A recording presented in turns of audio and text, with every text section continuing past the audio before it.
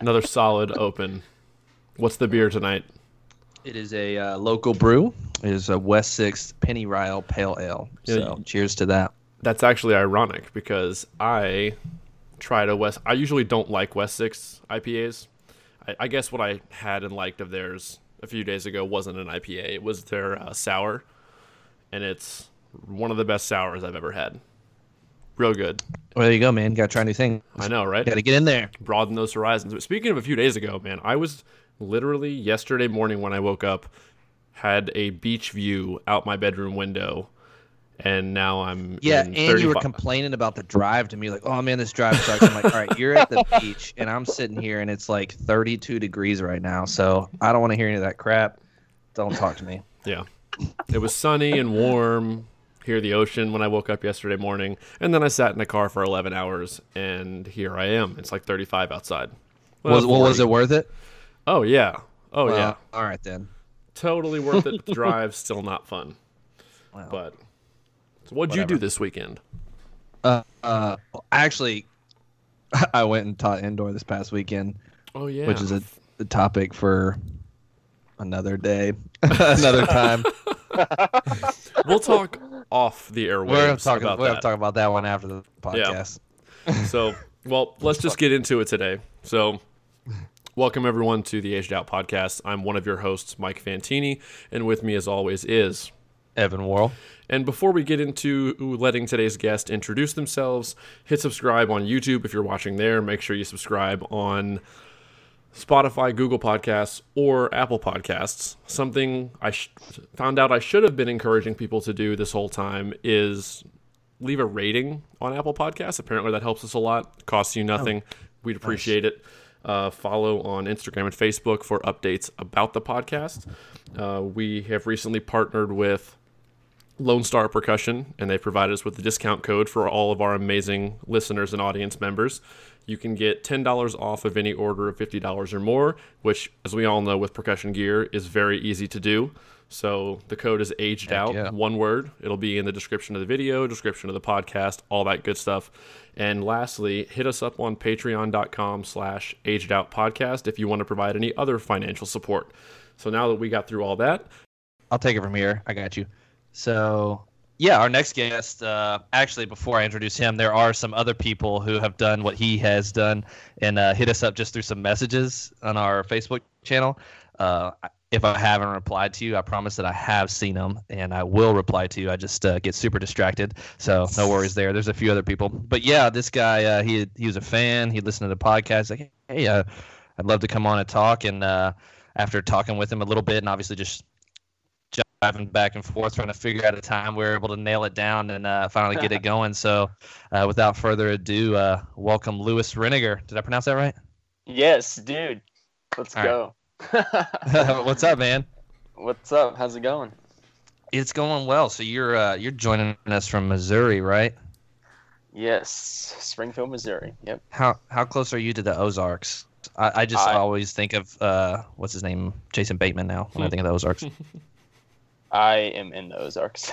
Are you? Really? Yeah. Sick. Yeah. No shit. Nope. Dude, I mean, I consider it the Ozarks. I guess it's also called it is considered the Ozarks, I guess. So, yes, I am. That's dope. Yeah, man. Is Jason Bateman running around like selling drugs and stuff? Have you seen this show? No, I haven't. Oh, all right. Should. So it's real good. It's like, all right, yeah. Anyway, it is a good show, but that's what's up. So you were born in Nashville, though, right? Is that correct? I was, yes. I pulled that one out. So, yeah. Well, dude, I guess just tell us a little bit about yourself. Like, obviously, in Missouri, kind of, I don't know, how you got into, like, drumming or music or what your influences were. Just kind of, we'll take it from there and run with it, man. Yeah. So, I guess I was super young. I was probably 1 or 2 years old. And I can't remember, to this day, I can't remember if it was my dad or my uncle that just randomly bought me a pair of drumsticks. Like, I don't know if it was a thing out of randomness on purpose, or if it was or if like they saw something in this 9-month-old baby that just said, yeah, he screams drums. So You're projecting the aura of just like drumming. I guess so. And so over time, I was destroying everything with those sticks, and not destroying, like shredding it, like 10 out of 10 in achievement. I'm talking like, literally destroying stuff. So dude, I would sit in the back of my dad's truck, and I think I literally just put, like, going down the road, I put like 4 holes in the back of his seats, just like Probably whacking. didn't love that. Dude, I don't ever like recall him reaming me for it, so I can't complain. But yeah, so I mean, I was super young, and I just started playing drum set. I got like an electronic kit, just to keep the noise down in the house, and then moved. Eventually got like a real kit and stuff. But yeah, I totally grew up in the drum set world, super jazz heavy, going throughout high school and stuff. I have a huge love for that, for sure. And I love jazz music. It's so hard. Dude, 100%. It is. Yes, dude. Thank you. It's so hard. Yeah, for sure. There's so much feel and just like pure timing involved. It's just, yeah, I respect those dudes. Word. Yeah, so went through, stock, went through school band, went through the high school band. I went to Reed Spring High School, which is about an hour, like right at an hour south of Springfield. And I was on the snare line there for 4 years. Where is that in relation? Because this is like my only point of like geography to St. Louis. To St. Louis. Oh gosh. It would be southwest of St. Louis. Okay. So you're like kind of on the bottom part of the state. Yes, I am. All right. Yep. Nice. So yeah, I went through the high school gig and all that. And I think my first, the high school I went to, it wasn't I wasn't super exposed to the independent side of the activity through my high school program. But I did get exposed to that side of the activity through it, though, kind of in just one fashion. We went and watched Cavies rehearse in 12. That was the summer 2012. That was the 15 Minutes of Fame show. Mm-hmm. Okay, I thought. Okay, yeah, it was 13 Secret Society. Yeah, 13 was Secret Society. Yeah. Okay, that's right. Yeah. So yeah, that was the summer before my 8th grade year. So anyway, fast forward, I go throughout high school, and let's see, dude. I mean, if I just go through it quick, I discovered, Gateway Indoor was up here in St. Louis, and they were around. So I was a junior in high school, had absolutely no idea what I was doing with my hands. Zero idea. Went to, and I was like, oh, there's like this really cool drum line. Like, yeah, dude, I'll audition for that. Like, that'd be so cool. So went and got cut from Gateway 2016. So that was my first experience with the foot in the door. And when you went to that first audition for like your first independent, were you like watching other people and like, oh, because I feel like a lot of people have that moment.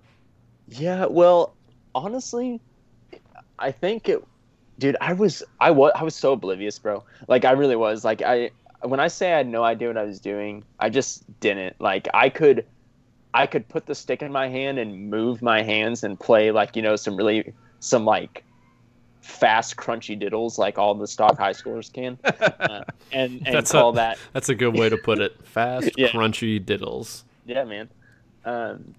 And so yeah, I learned so much, obviously. And I ended up going to that season. I ended up going to Freedom Percussion, which was at the time an independent open group in St. Louis.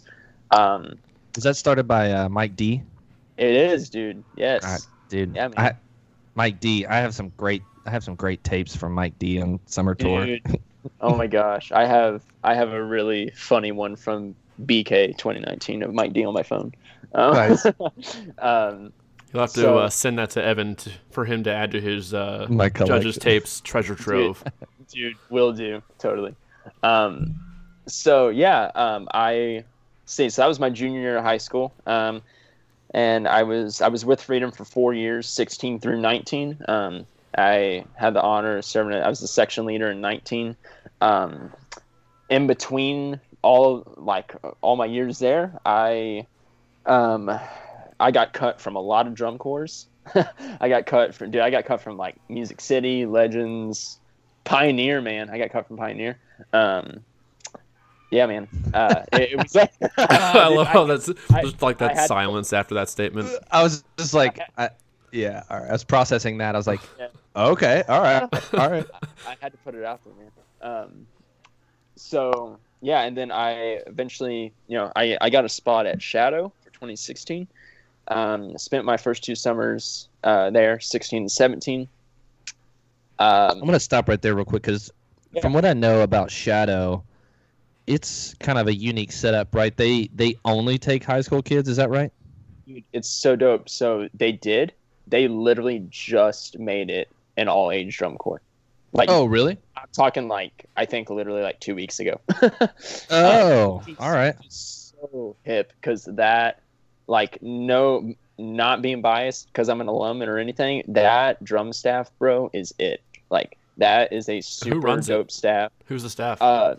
Dave Scogan is the supervisor, the caption head. And then let's see, dude, I think last time I talked to him, he said that tech staff is mostly the same. So it would be Zach Watson as the battery caption head. He's Bass drummer from Mystique and Cadets.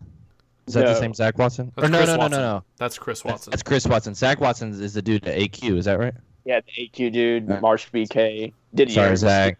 I know Zach. I met Zach. I'm sorry, dude. for sure. Zach is so legit. Such a good dude. And insanely good at what he does. And then Elliot Humphrey is, I think, going back as one of the snare techs. He's a Monarch BK dude, Colts alum too. Did a lot of lines. And then, dude, I kind of feel bad. I'm not exactly sure. I know the snare staff is that bad. That's biased. Put you on spot. It's all good. Okay, good. Yeah. Then went on to Colts in 2018. My first world class summer, and then I Old I- shout out my I dude think- Oliver Delato. Yeah. oh my gosh, he was number 1. Dude, Ollie was we- my seat partner in 2010. What? Are you serious? That's He was so like a funny. high school senior or something. I don't even know what he was. He was really young. Had 1 God. million years of drum corps left. That dude was really good at a very young age. Yeah. Dude, it was so dope learning from him. He's so funny. He's such a freaking dad, dude. He's such a dad.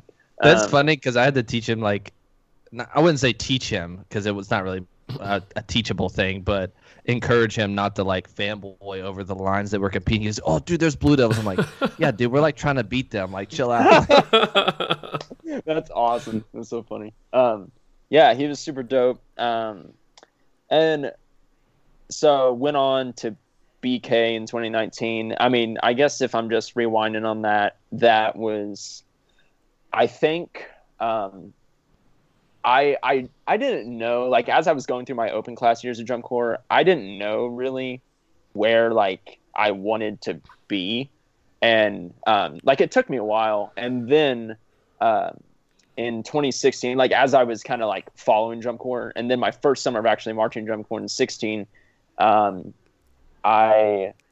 we got to Indy. We did our one and final run Thursday morning, and then I was like, I kind of want to go check out the BK lot tonight. So I went and watched the prelims lot, and I was like, yeah, I want to be able tonight. And then I think I watched that finals lot. I watched that lot all 3 nights. Literally sprinted inside just to see the show. From there, it was kind of just always in the back of my head of that might be a goal. So I kind of took that leap, I guess, and was humble enough to make it. And that was life-changing summer. Coming out of Freedom 2019, I guess I was just looking for a new experience, new approach. It was never anything against what Freedom was doing. It was just like, hey, let's I just kind of want to expand my horizons, which is also a huge reason why I wanted to do Mystique coming out of a group like BK, because they are polar opposites in many ways. I kind of wanted to expand. Yeah, I kind of wanted Yeah, I'm nodding my head. Yeah, they have some differences for sure. Yeah, I kind of came out of the summer in 19 and was like, yeah, I think this is something I really want to do. I think if I can make that group, then I think there's a lot of additional info that I can kind of add to the endeavors and stuff. So like my hands. I mean, that's not a bad thought. Mystique's been like killing the game for like I don't know, what, 30 years now or something. Yep. They are and up there. 2020 was year 26. Yeah. So just one of the very, very early in the inception of WGI, just holding it down. Yeah, dude. So, yeah, went to Mystique. I went to Mystique, and I was planning to go back to BK for 2020, and there was a really big staff change. It wasn't really anything against the organization, but a lot of the vets that came off of the 19 summer were kind of like, I think we want to try maybe different things or whatever. We were all planning to go back though, which was going to be super dope to age out at. But how many vets were you think there were going to be if the staff had stayed the same? I think for the snares, we had only one age out in 19, so we had 7 eligible. And I think by the time 2019 was over, that summer was so kind of, I won't get it too far into it, but that summer was like so it for us that we were like, yeah, let's just all come back. let's just run it back. Yeah, let's just literally just keep doing this thing here because this place is special. Man, now I'm even more sad 2020 didn't happen because like the Blue Coats were going to have all vets in their snare line. BK was going to be. It was going to be different because Mike left. No, I'm saying if Mike had stayed, the potential would have been there to have a nasty summer. Oh, yeah. Dude, what could have been. I know. Yeah. We had such a vibe, dude. Like, those dudes are my best friends. I'm going to Texas in 4 weeks to go see them. The Snares having a reunion. Nice. Is he going to hook up with Taha? Oh, dude, I'm gonna try for sure. Shout out to the boy. He's I'm thankful for that dude. I kind of, a lot of those vets were kind of put in a position of like, well, what now? So I, at that point I was heading into my age out summer and I was like, I found my home for the indoor season. I got another year in Mystique left, so I'll just follow the boys out to Allentown. So I was contracted for the 2020 cadets. And I guess if I'm sharing it personally, like there was nothing against the cadets, but I just over time found that, dang, like I literally find myself, as cliche as it sounds, like literally thinking about BK all the time. Like, man, what should my age out summer like truly be, like, et cetera. And I kind of got to the point where I was like, is it really fair for the cadets if they have this dude on this line that's just like not 100% bought in?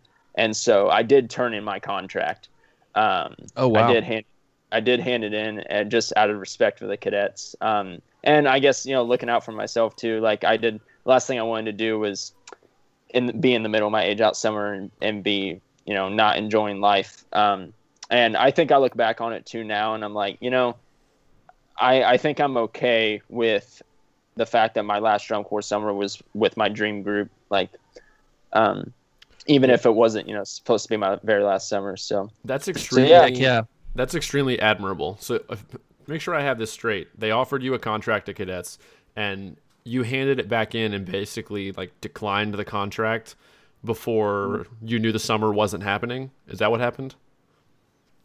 This was so got the contract. I went all through the off season.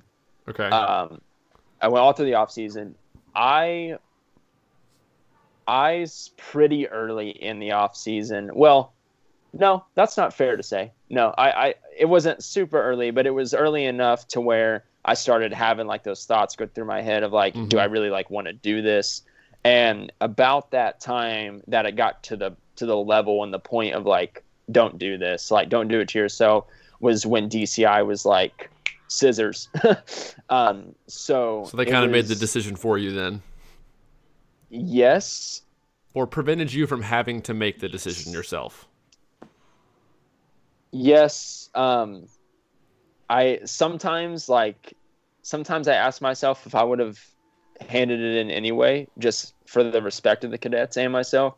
And I think I probably would have, if I'm being honest, but, you know, it was just kind of a personal thing. And, I knew at that point that there was a lot of stuff with COVID going down. And I was like, you know, if, Mystique like 2 weeks ago just came off of a killer Dayton finals run at the regional, and we had a great weekend. Like, it might not have been Dayton real finals, but if I have to end my marching career on the note of how we left it and also getting to march that last year, the Mike Jackson era at BK, then I was absolutely okay with it. So, as you should be. Yeah, I think 100%. Yeah, I didn't march my age out drum corps either, and I can tell you, it's a little bit different scenario, obviously, than like I don't know, it was school and stuff. But I don't find myself here 8 years later, like brushing my teeth in the morning, and be like, man, I really wish I marched my age out or anything like that. Same goes for me. I did my age out summer, and I gave up my last 2 winters of X and didn't do the last 2 winters that I could have, and I honestly haven't regretted it. It's not been something I've that regretted one of them for you, so it's okay. Well, yeah. So I did. What he's alluding to is I did 12. Could have won a gold medal. And then 13 was Man in the Arena, and I just chose not to march that winter. So I could have won a gold medal in Man in the Arena, and then if I'd done 14 for my bonus winter, I would have won a silver medal with the Razor's Edge. That was a second place year, right, Evan? Yes. Yeah, so I missed out on 2 medals. They won hands both those years, I will say. So, anyways. Oh, well, moving on. Before we get, I think Mike and I both have some more questions just about BK and your summer and your experience, and then maybe some Mystique stuff as well. Dude. But before we go there, I will backtrack a little bit now that we went through your like history and like in the activity. I know you said in high school you weren't really exposed to a lot of drum corps and DCI. But I did listen to another podcast that you did on your own where you talked about your private lessons with Ryan Ellis and how did you get hooked up with that? I know you said that he was still marching BD at the time. Like, how did that come about? Dude. And I guess like... Yeah. So how that went down. So my sophomore year, what like completely... Okay. I'll back up super quick. Before my 8th grade year, when I watched Cavies rehearse, I think about it now, and I literally don't remember that day.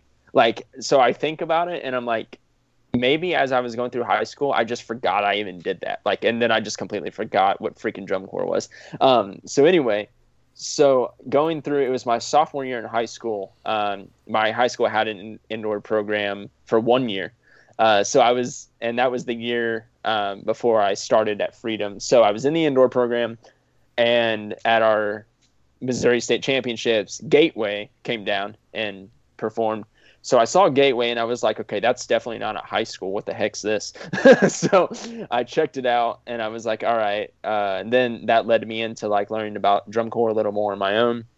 And then that summer, the summer after my sophomore year, my parents and I went to Indy for finals, and we drove up prelims day, watched lots on semis, went inside for finals.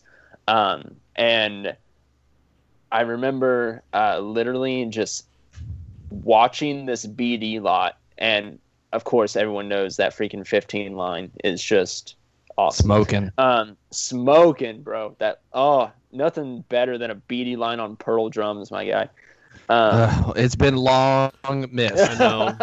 Don't remind me how awesome that is. Come on, dude, it's just mean. For real. I'm sorry. I'm saying, hey, those dudes are stoked. Those dudes they're still really good. They still play great. They don't sound the same. Yeah, it's all good.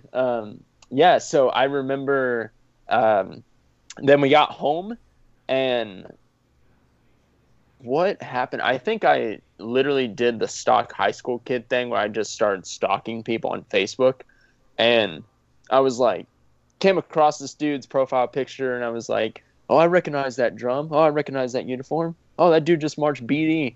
Look at that chin. It sticks out. Oh, it's so strong. Oh, dude. He's got strong jawbones. I got to take lessons from him. Yeah. Yeah, and I think I just freaking reached out to him, and I was like, hey, I'm just wanting to get into lessons and just kind of wanting to figure out this activity. And yeah, I took lessons from Ryan. Super helpful, obviously. Like tons of stuff that he taught me from day one that, still sticks with me to this day, obviously. So shout out to him. Super nice dude. Hands for days. Cool vibe. All that. So yeah. Yeah, man. I think that your experience in Pathway are really kind of like a poster child for what most people should expect or could expect to go through. I mean, there are a handful that like their first core and make it into a top 12, but talking about you got cut several places. You went to Shadow, the high school group, which is, I think, open class, I'm pretty sure. Went to Colts, ended up making it into BK, finishing like 7th place, top 12. But just like working your way up, went to a high school that didn't really expose you, which I think probably 95% of the high schools in the country probably don't expose, but sought out. I think through the wonders of technology, we're able to get some lessons and some information that you just didn't have access to. So I really admire that. Like, you're just like, I got to find ways to like get to where I want to go, which is awesome. Also did I&E. Dude, how was that? Oh my gosh, you just reminded me I did an I&E. Yeah, 2017, right? Yeah. Oh wow, I did an I&E. Okay. I need to go watch this. Excuse me, please. No, you don't. Okay, here's why. Here's why, dude. Let me go on my tangent for a second, and it'll lead into it anyway. Anyway, yeah, I did I&E in 2017, my second year at Shadow.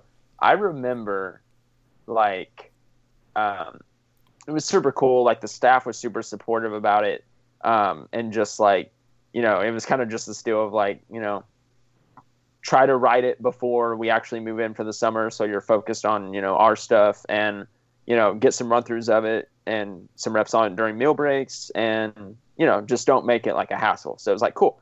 Staff was super supportive about it. Out of the snare line, it was just me and then the snare section leader, who did one that summer. And I remember on the day of I&E, so this is the day before World Class Prelims, we were at our housing site in Michigan City, where open class championships are. So we were still in Michigan City that day, the day of I&E. And that morning, we did full ensemble, got some rehearsal in, because we knew the next morning on Thursday was going to be our last run. So we did a couple runs. Our day was over, and they had Derek and I, Derek was my section leader, do a run of our I&Es in front of the core just to get like some nerves experience, I guess, in front of people. Yeah. And I remember I was like super stoked about the way it turned out, like as far as like the way I put it together and the way I wrote it. Like, I was really excited about it. And I remember having just what I felt. Now, I was trash back then. Like, I was garbage. But in that moment when I didn't know I was that garbage, I did the run in front of the core, and I was like, this is dope. Like, I feel like I just had a really great run. I'm ready to go do this thing. So we get on the bus, we go there, and we're like sitting in traffic, and we're in Michigan City still. So our drive was like 2 hours away. So we had to leave early. We're sitting in traffic, and all of a sudden, Derek and I get text from our core director who's on, the staff bus, and he's like, yo, Lou, you're on first, I know, and just to let you know, our ETA is like literally 11 minutes before you go on. And I was like, oh my God, okay. Get the pad hands going. Get the pad going. So I'm like kind of playing stupid amount of 8 on a hand. I change on the bus. I get off the bus. I get there. I do I think literally 1 rep of short, long outside the convention center. Like I just sprinted off this bus and freaking set my drum up and did this rep. And I was like, well, here we go. And it didn't help that Ryan Ellis was before me and Bryce Gardner was after me. Dude, what a sandwich. Good luck. I was in between the 2 dudes that are just incredible at what they do. They finished first and second. So I remember that, and and I just remember that I just crapped the bed. Every single thing in that run, I crapped the bed. And Jeff Prosperi walks up to me afterwards, and he looks at me and he goes, "You're a really good drummer, dude." And I was sitting there in my head like, I am.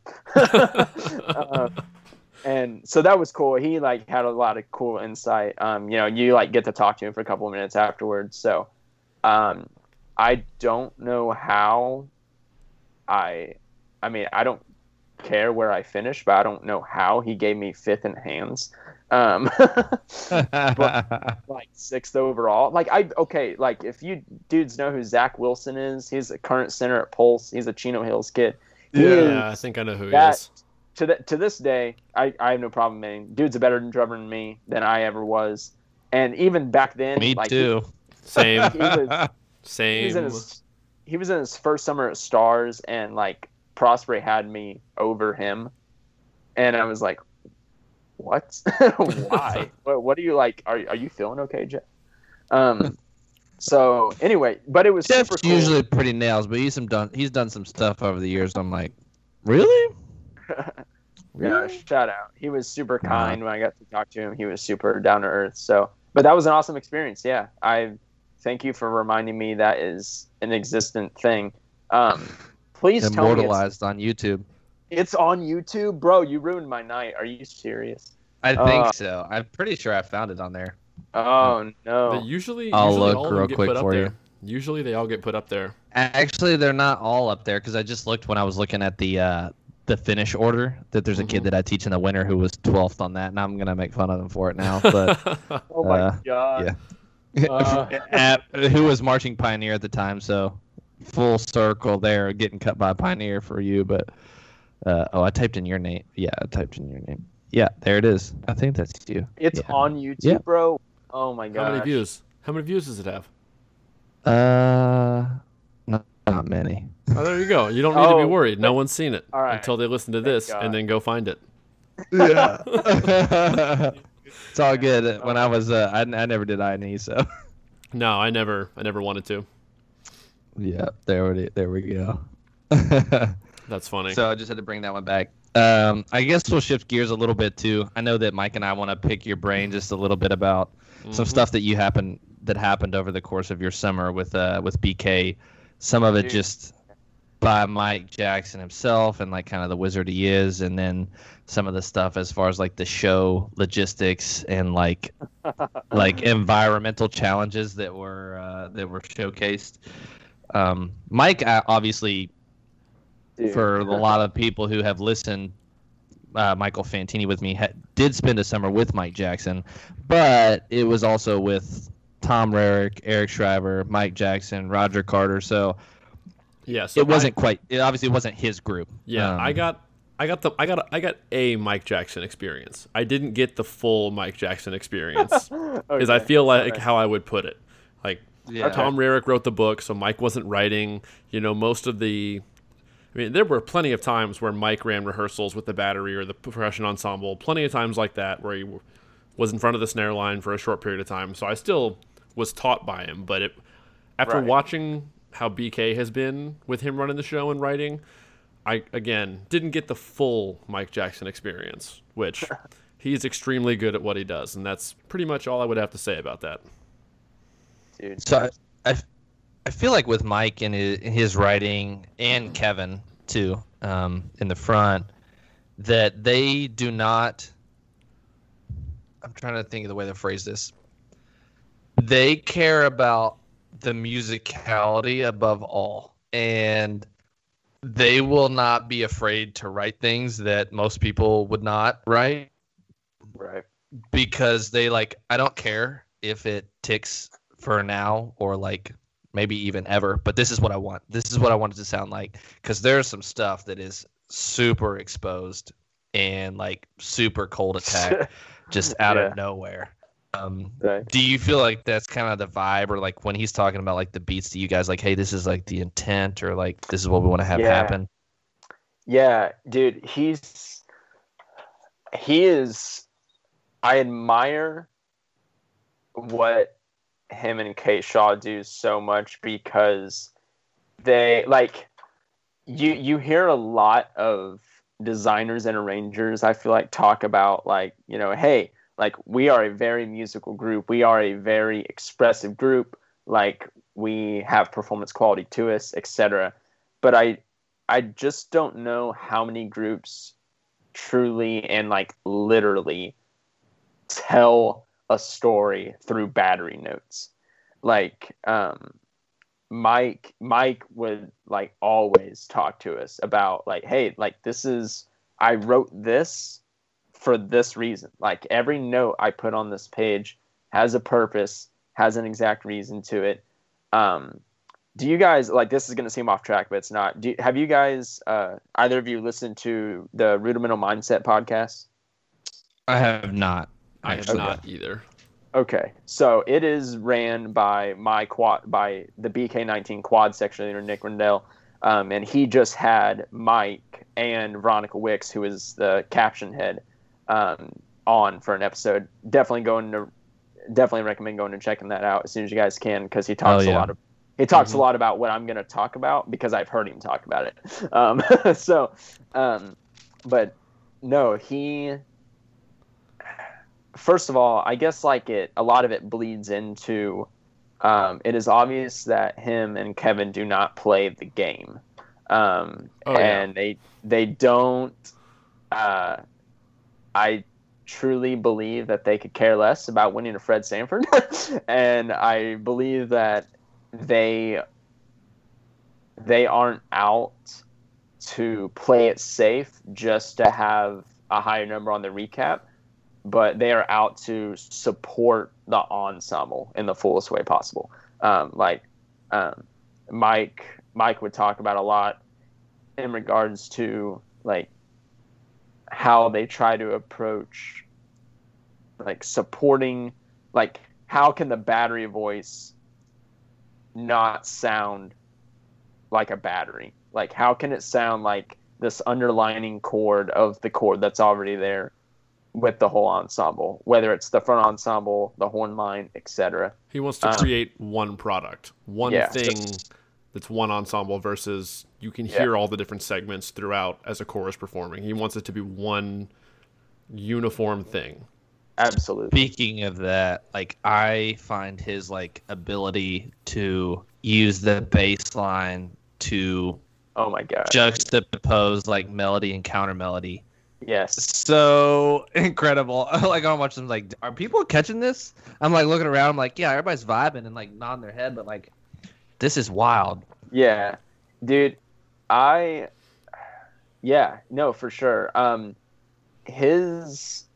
And the same goes for, I was just talking to, I write for a few high schools, and I was just talking to a buddy of mine the other day who also writes for some high schools, and we were talking about writing in general, and we got on the topic of Mike, and he was asking me about Mike's approach, and I was like, dude, or what did he say to me?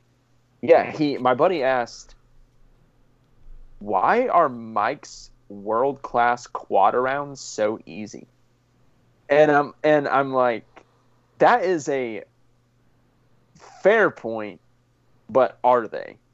And I guess what I mean by that is like, and he wouldn't talk about this as much. Obviously, it's kind of like a subsection related thing, so he didn't really expose it to the whole battery as much. But the way that I heard some tech staff talk about it, and kind of what I personally picked up on it, was like the human ear loves consistency. Like, and I guess when I say consistency in the term of melody, I mean like, you can watch any bass line in the world play their bass feature and it's nothing, and like literally every single note is on a different drum. Like there is no sustain of melody anywhere.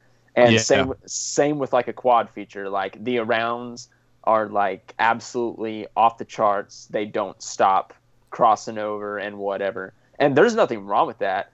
And that was something Mike always, and he got the staff to express too, is like, there's not a right or wrong way. It's just the way we kind of personally approach it. But I thought it was really cool, like hearing kind of them talk about it a little bit over time. And then I would like go back every once in a while and watch any Mike Jackson book, whether it's BK, BCP, anyone. And I was like, that quad line literally just played like a 12 count roll all on drum one. And they like, like what's going on? And I kind of think about it and I'm like, yeah, it's because the trumpets are sustaining one note, or the mellows are sustaining this chord that is just sitting there and it's beautiful and it's consistent. So why does he want this consistent sound in one ear and then in the other ear you hear so no, dude, I love that. Yeah. And he does such a great job of, not to cut you off, but I'll let you keep going for sure. Dude, no. But I had this thought earlier. I was just revisiting before we did this podcast. I watched the show and then I watched some lot videos and I was like, man, his book reminds me in a way of like great comedians. Not that it's funny, but it does make me laugh out of like sheer giddiness watching his drum books. But like a great comic has a joke and then at the end of it, like they kind of bring it back full circle and you're like, oh, and he does that so often with like rhythmic motifs and stuff like that. Cha cha, or like the stick clicks and stuff like that, and you're just like, and just like, and it happens again, and you're just like, oh, I recognize that. It like brings you fulfillment as a listener to watch it and listen to it. Dude, absolutely. So, and like, it's pretty wild.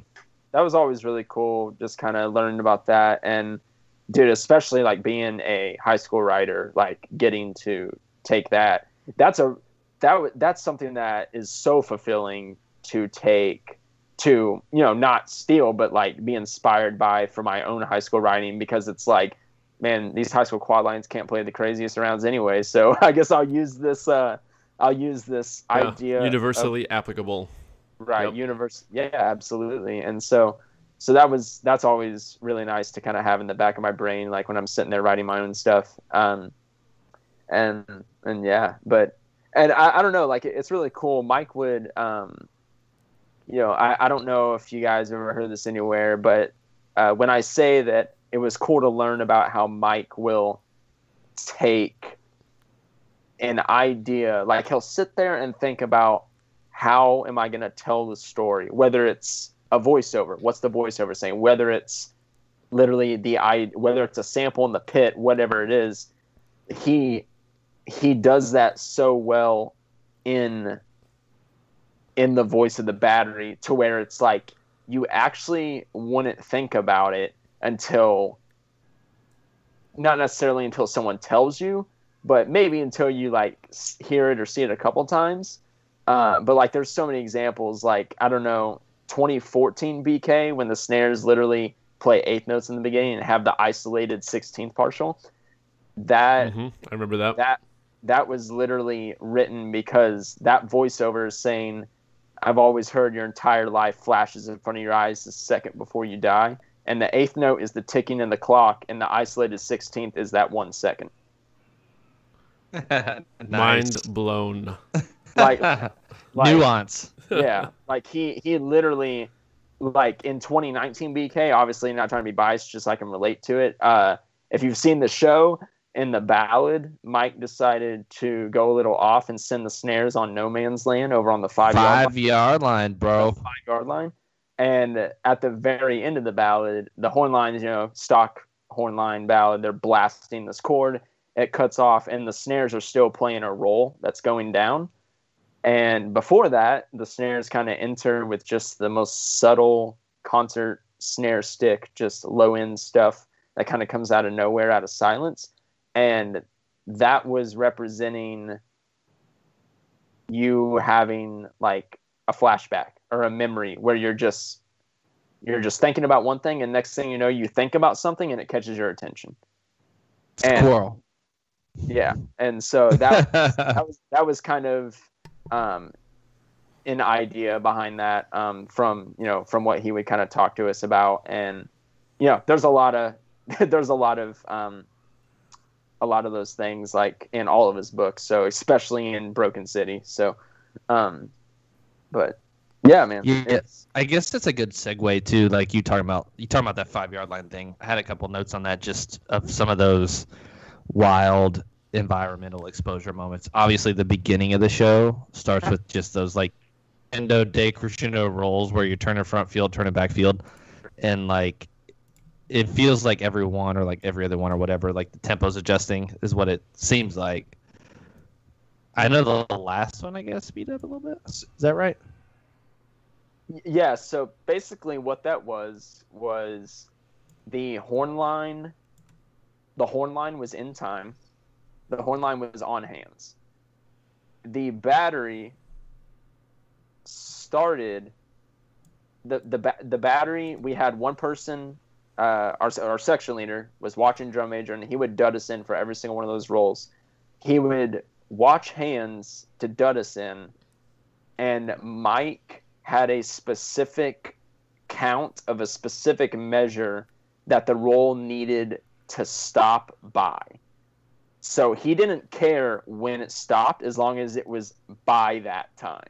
And, so he literally was like, we just want this sound. Like the bass drums are literally playing it with puffies.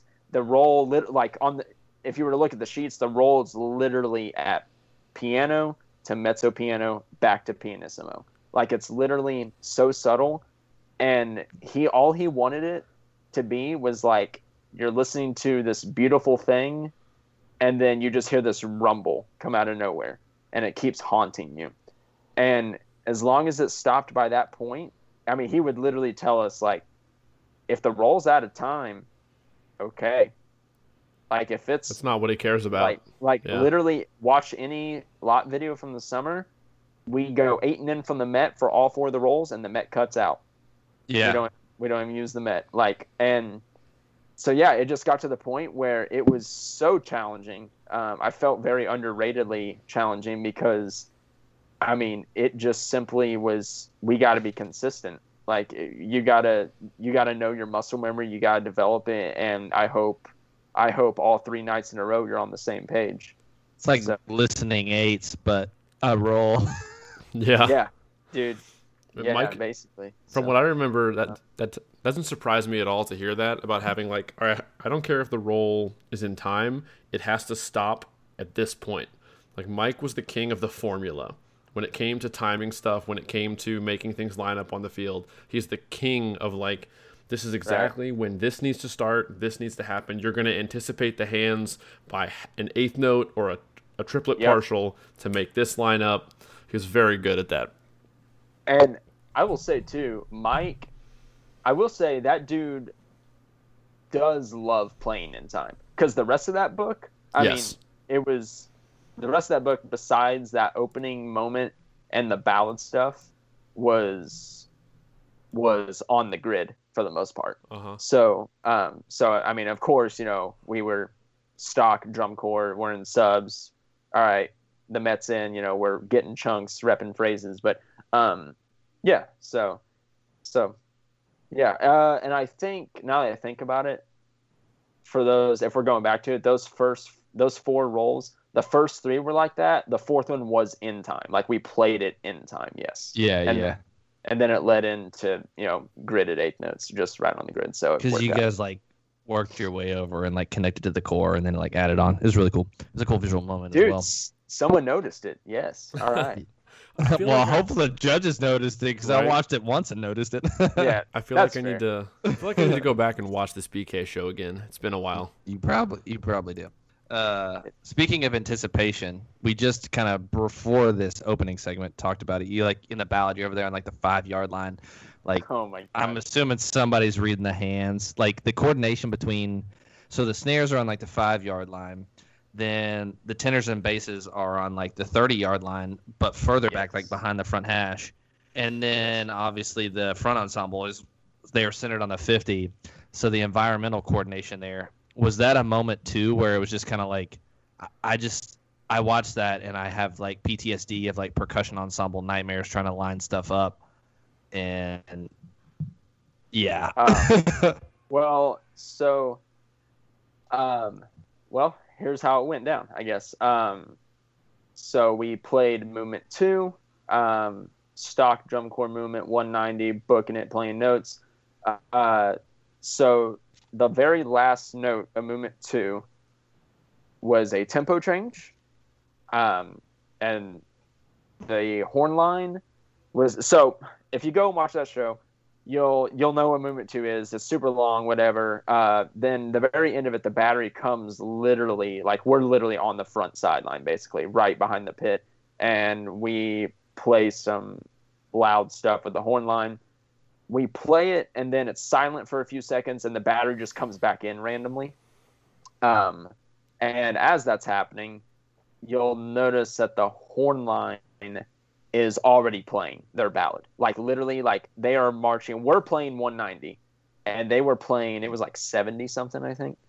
And how that worked was the battery didn't exist. All we did was play it clean and not worry about time. Dude, let me just rephrase. We did not play that at 190. No, it was so much slower. It was written at 190, and we were like, clean? Sounds good. So that was happening. The horn line was playing in time the whole entire ballad. The snares do the rippled buzz effect thing, Broken City 2018 thing. Yeah. And then we go over to the 5-yard line, and what happened was I was the one that dudded us in for the first lick. I was in the back of the form, like when we were facing backfield. No pressure. Yeah, dude. When we were facing backfield, when we went to the 5-yard line, we were facing backfield, and I was in the back of the form.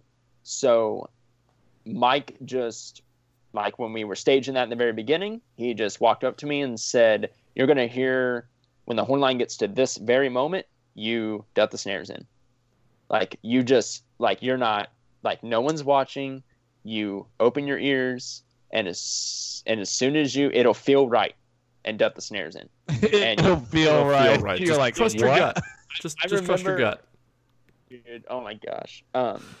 That's one thing. Dude, and imagine too, like you get in like your first dome environment, you're like, I don't know if I'm gonna be able to hear it. Yeah, about that. So anyway, we don't talk about that. So, does that mean you screwed it up at one point? No. Oh, well done. No. I'm just being a dick. Continue. No, you're good, bro. You're good. So I would duck the snares in. We play the first lick. As this is happening, the horns just aren't stopping. Like, they're playing their whatever slow tempo. They're being a normal horn line in a ballad situation. We play the first lick, and then we're turned around. So I'm in the front of the form now, so it's not on me anymore. Our center snare was in the very back, so he dudded us in for the next 3 or 4 or 17 licks, however many we had. I don't remember. So this whole entire time, it was the exact same situation with my responsibility for the first lick. Mike just walked up to Sam and was like, when you hear this from the horn line,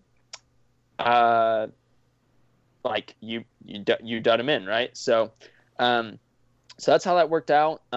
It took so much time to get it consistent with, there was a lot of trading off of the snares playing an up and down roll, and then the basses and quads picking it up. Yeah. And playing that.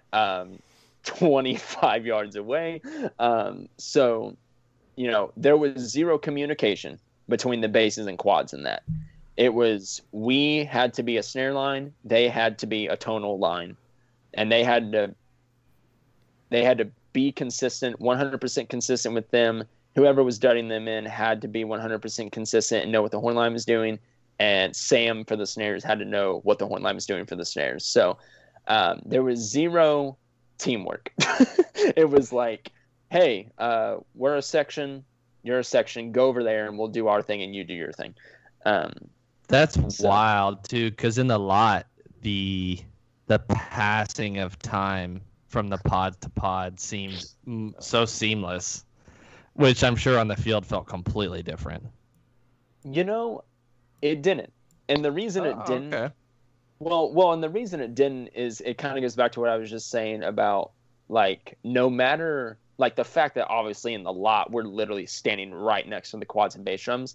So, yes, it sounds different, but it didn't feel different because no matter what, we had a specific time where we knew we would be playing, and they had their specific time where they knew they'd be playing. So, gotcha. Like, yes, we knew it was going to sound different because it's like, oh gosh, like they're like right next to us now and not 25 yards away. But, and then, it worked out because the consistency transferred to the field where it's like, all right, we know not to listen. We know that we rely on Sam basically, and no pressure, Sam, love you, shout out. And we do the gig and go home. There it is. Yep. That, I can't decide if that is the scariest moment of my drum corps career or starting the MCM show and dudding in the snares for the opening snare break and then running down a ramp. I can't decide which one had given me more nightmares. Well, I don't know if the BK I don't know if the BK thing is the scariest thing for you. It's definitely one of the more ballsy things I've seen a group ever do. It was, yeah, dude, it was so fun to be a part of. Like, that's all I really can say about it. Like, that show was humbling to be a part of. It had a really meaningful message that the members really bought into and connected to. It was hip. It was really cool. I think the whole BK thing is just an experience in and of itself. Like, when we would go watch, like, Mike and I were there for finals week, and we caught BK at the end of prelims night. It was inside because it was raining, and then we went and watched. Like, since we caught the end of it, we're like, we have to go watch semifinals night. Like, we have to. Like, we just have to. And I think that the best thing about the lot experience while watching BK was just that it was an experience that I felt like I was immersed in a movie. Like, you guys are doing these awesome warm-up exercises. Like, the vibe is just flowing through the crowd. Like, everybody's bobbing their head. They're into it. It felt like a production. Must have felt awesome. It felt like a production. Like, it didn't feel like we were just watching people play music or their show music. Yeah, it just felt like you were immersed in the vibe of the ensemble, and the fact that you guys do like one and done reps on the show chunks. Yeah, that was just like nope, you get one chance. That's all there is. Yeah, it's like a psychological like builder. Yeah, man, and no, and thank you. Like, it was, like I said, it was humbling, and it was it was super cool. And I think, a lot of the discussion, like anyone in the activity talks about, like the comparison of like groovy lot warm-ups versus let's put our toes together and play some eights. And I think what people might misinterpret Mike's lot experience as, whether it's BK or BCP or whatever, I think they might interpret it as like they automatically hear like these really hip things, and they are automatically kind of go into assumptions of, oh, like they're just trying to be cool. But I cannot tell you how I can't express how helpful those exercises were to that book. Like, and I mean, I'm sure any year of BK that I wasn't on, or any year BCP that I've never been in, like that has the way the feeling of those exercises translates into the hands, and the concepts, like the true meaning behind the exercises, like 100% translates to the way he writes in the book. And yeah, it was awesome. We just, and it, you made the comment about kind of just it feeling like a production and it feeling like a vibe. I mean, I thought the beautiful thing about it was that we never, the lot was never anything we really talked about. It was just, we're on the bus, and it always felt the same. We're heading in the show. We weren't that group that would get off the bus in halves and walk in step to the lot, and like there was no hugging and seeing friends. Like it was chill. Like, we had some downtime when we got there. Like we had some time to go support other friends and other groups. Mike's a firm believer in that. He just loves the activity in general. And so, I felt it really, it eased our mind a lot, knowing that, nothing was ever a rush. Nothing was ever a huge pain in the rear, I guess, to kind of get like our minds wired for the lot. It was just, hey, like your friends and family are here to support you. Like we're going to let you go give them the attention and the hugs that they deserve because they're taking their time to support you. And then let's go throw down one and done and go kill it in the show. Hell yeah. So, it was awesome, man. Yeah, that's all part of Mike's mastery of managing the mentalities and mental states of his members. He did the same thing at Blue Coast. Tons of downtime, never rushed. It worked great. Yeah, man. For sure. I guess to finish up here, we'll kind of transition to the last thing you did, which was the last thing that a lot of people did, unfortunately. So your not age out, but your last season here, MCM cut short. You had mentioned earlier that you wanted to go for a different experience. Obviously, I'm sure you got that, and were opened up to some new ideas of thought, new avenues of thought from that staff. Were there like things that you guys had planned for the show that you just like never got in because it got cut short? When you say plan, okay, help me define this. Do you mean like what we already had on the floor, additional details to that, or like the rest of the show? Obviously, our show was yeah, I think most people's show wasn't done, but they may not, since depending on what they're doing this winter too, obviously. Right. Was there anything like crazy that like you had special plan? Like, man, I wish people had seen that. Yeah. Rip. Yeah. Man, I mean, and I think even just that season, God, that was crazy. That I think even what we already had going truly felt really special. Like it felt like we lit a fire kind of early, and we were pretty much sprinting with it at that point, especially going kind of through the Dayton regional. We felt really awesome coming out of that weekend.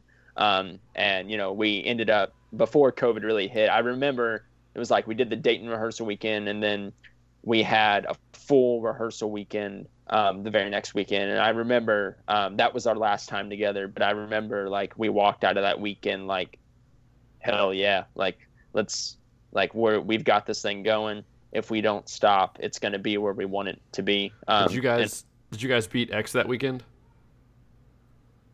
Yeah, yes, we did. If my memory serves me, I think you guys did. But somebody in the comments check us on that. Like 2 points. It was like 2 points. Yeah. Yeah, I believe we did, yes. It was healthy. We did, yeah.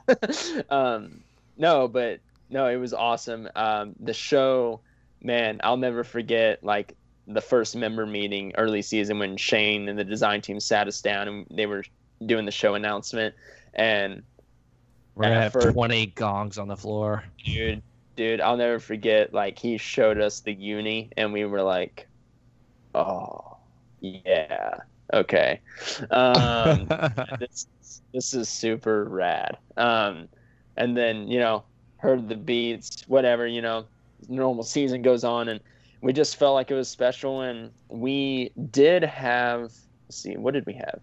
Um, I believe we had like the first draft of the closer on the floor. Obviously, that was never put in public yet, but we had it on the floor.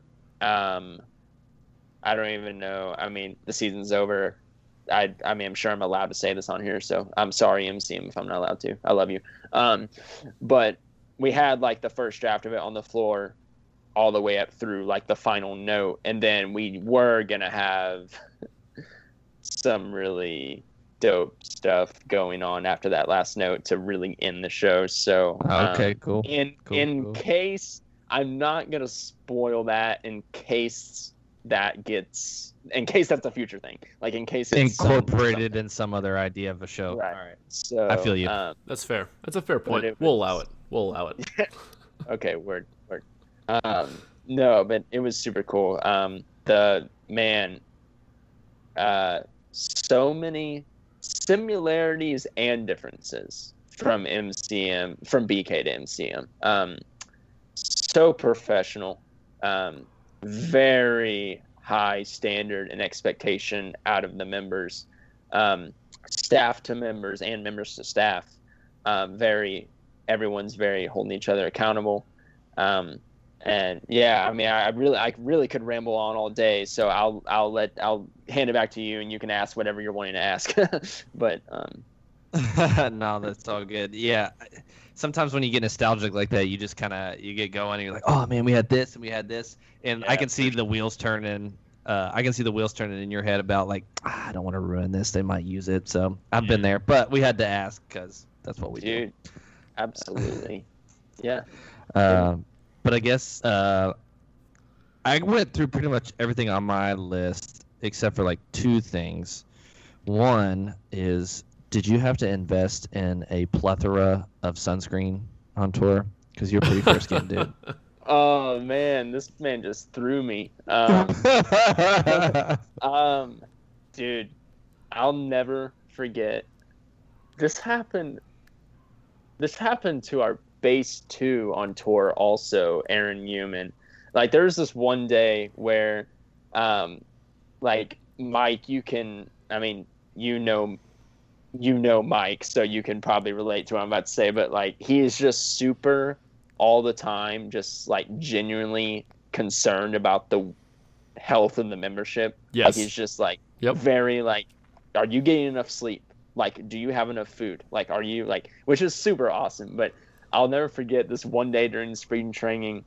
I was like, I had my shirt off, but it was like around my neck, and my shoulders down, lobsters, completely lobsters. Oh man! I'll never forget Mike. Like he was like, all right, Taha was like 8 and in, and he hits the Met, and Mike in the middle of the Met count off, he like cut, and he just like frantically looks in his backpack, grabs sunscreen, runs over to me, pours it on me, and is like, he's like, rub this on yourself. Put it everywhere. And he's like, put it everywhere. And Mike, he called me Red all summer. Like he was like, hey, Red. Like that's what he called me. I mean, he knew my name. It was just like, that's just what he'd like to call me or whatever. And he called me Bobblehead too. That was kind of fun. But but yeah, so it was kind of like this like weird half joking like, hey, Bobblehead, quit bobbling your head. No, I'm serious. Like, no, for real. No, for real. But he's chill about it as always. But no, I'll never forget that. Yeah, I definitely was always sunburnt. 365 days a year around him, always sunburnt. I don't envy that. Yeah, dude, it's pretty bad. I'm pretty sure because of drum corps, my nose is literally forever red. Like it's like, I don't think it'll ever take away the pinkness and the redness of it. It's bad. Did you have one of those like all covering hats, like not a baseball cap, You know what I'm talking about? The Gilligan's Island hat? Yeah, like there's a Bucket brim hat? around the entire thing. Like I feel like that's something you should have just been having on at all times. Yeah. Just protect my face and neck from everything. Dude, probably. Yeah, I remember like actually I remember like in the beginning of spring training, I think I might have shown up to move-ins with one, but I do remember like halfway through spring training, ProMark sent us a bunch of hats. And so the whole battery was like wearing them or whatever. So I ended up with just a regular ball cap or whatever. But yeah, so good times. I miss the drum corps grind. We all do. I guess the last question I have is, so you have added a collage of tattoos for your groups that you've marched. It seems like, if the Chiefs go back to back, are you getting a Chiefs tattoo like your dad? Oh, dog. No. Hopefully we built that up. Just built it up and just pulled the rug right from under it. Just no. Absolutely not. No. No. I mean, no, it's totally hilarious and a total meme for sure. But I will never. I don't think I'm the type that'll ever get a tattoo unless it's like truly meaningful to me. Like I go to Chiefs games. I go to Chiefs games all the time. I'm a huge diehard fan, raised one, but nah, man, go band. There it is. Well, I can't think of a better way to wrap this up than on that note. Oh, So I think we got to everything. Lewis, this has been great. Let me reiterate the spiel. See if I can get through it again. Here we go.